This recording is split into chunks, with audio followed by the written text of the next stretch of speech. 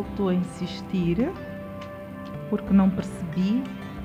Gostava que esclarecesse quais foram todas as entidades que estiveram envolvidas no projeto de proteção da Zona Econômica Exclusiva. Todas, se ainda tem memória.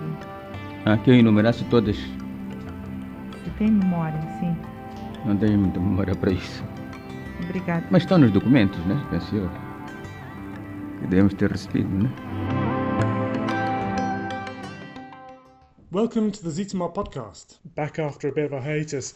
We've got some good episodes coming up in the pipeline, but couldn't resist a quick one today just to talk about the showdown currently going on at the hidden debts trial at the BO maximum security prison just outside Maputo. Former President Armando Guebuza is wrapping up his 2-day testimony today, having yesterday, as expected, tried as far as possible to pin the blame for the $2 billion scandal on his successor, Filipe Nyusi, who at the time was the country's defence minister. So I called up Fernando Lima this morning, who was in court yesterday, to discuss the implications of these momentous 2 days for the future of Mozambican politics. Okay, hello Fernando, thanks for joining me today, Friday 18th of February. You're not at the trial today, but I know you were yesterday in the BO prison. Today you've got the trial on live stream in the background.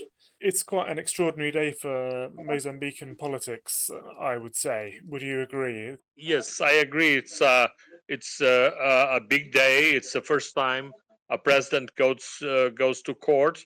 Still, in terms of facts, there's very few facts, and basically, the president keeps telling the court that he cannot recall his actions.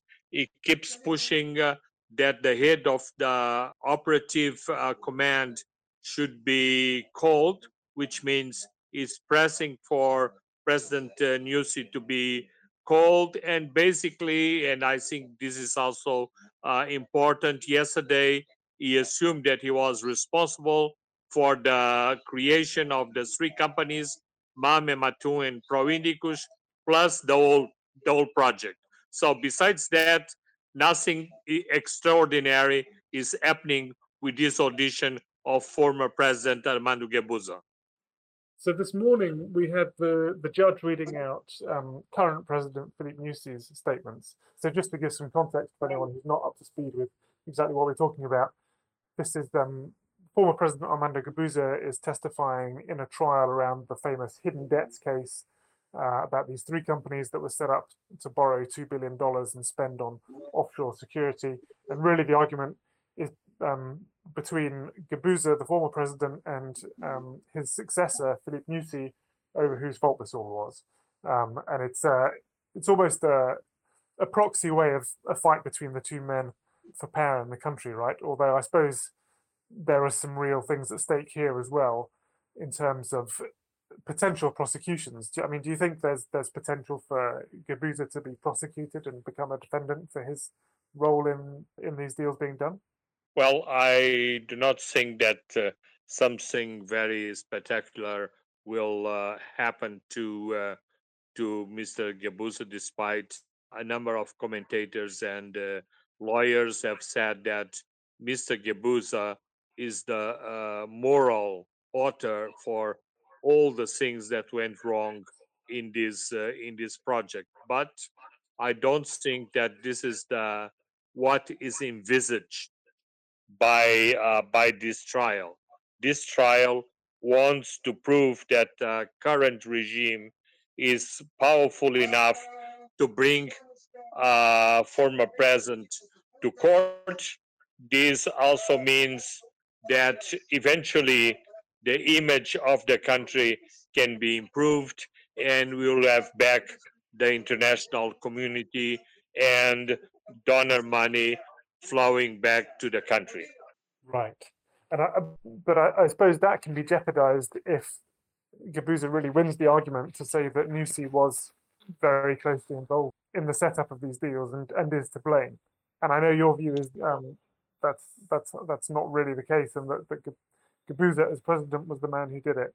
We heard this, or the court heard this morning, Nyusi's declarations to the Attorney General made in 2018 that he didn't know about Ematum and MAM until they came out in the press, when the extent of the hidden debts were revealed. I mean, if he's really saying he didn't know about Emma Tum until 2016, even I knew about Emma Tum in 2014. Is Newsy really expecting us to believe he was that oblivious to what was going on? Well, I doubt. I really doubt that he was not aware. Being part of the inner circle, I have doubts, but I do not have any complementary evidence that could contradict Newsy's statement. Still, I find it rather strange that he could not be aware of those companies. But yes, what happened then, at least at other ministerial level, there were several ministers that they did not know at all what was going on in relation to this project. The position of the Minister of Defense, it's quite a different one, but I don't have evidence to counter that particular statement. Do you think part of the reason why Guebuza supported or didn't block the choice of Newsy as his successor in 2014 was because he knew he was implicated in these deals? I've heard that maybe conspiracy theory floated before. Yes, it's kind of a revenge.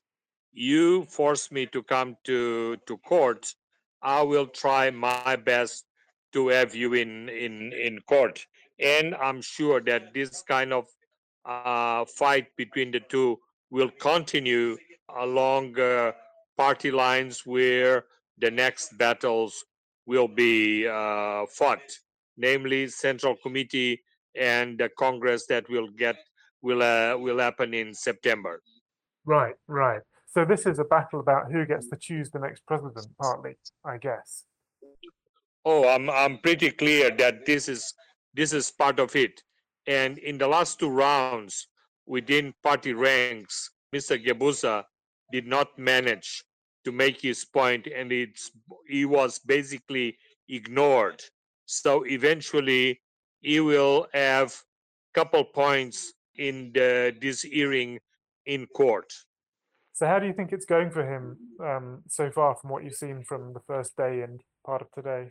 Well, I've mixed views on that because traditionally Mozambicans believe that a chief, someone in power, it's controlling everything, and he knows everything. He decides on everything. So it's the most powerful person, the person in control. So I think it will be very annoying for ordinary Mozambican hear from his former head of state being repeated, going on again and again and again, saying he cannot recall, he cannot recall, he cannot recall. Okay, so he's not necessarily doing his image a whole lot of favors with this. No, no, no. In more sophisticated environments, yes, it can be understood as someone that is fighting a political battle, and that's why he decide to go that way. But for the ordinary Mozambican, I don't think it will be well accepted to have too many. I don't remember. Okay. And finally, do you think there is any chance that Newsy will be called to testify? There's been another call for that today by the Bar Association. Up to now, I thought that there was still a window of opportunity. For example, I think after Gebuza's statements, it will be wise for Newsy to go to court and explain what was his role in this operative command, and he will probably have an upper hand on the former president.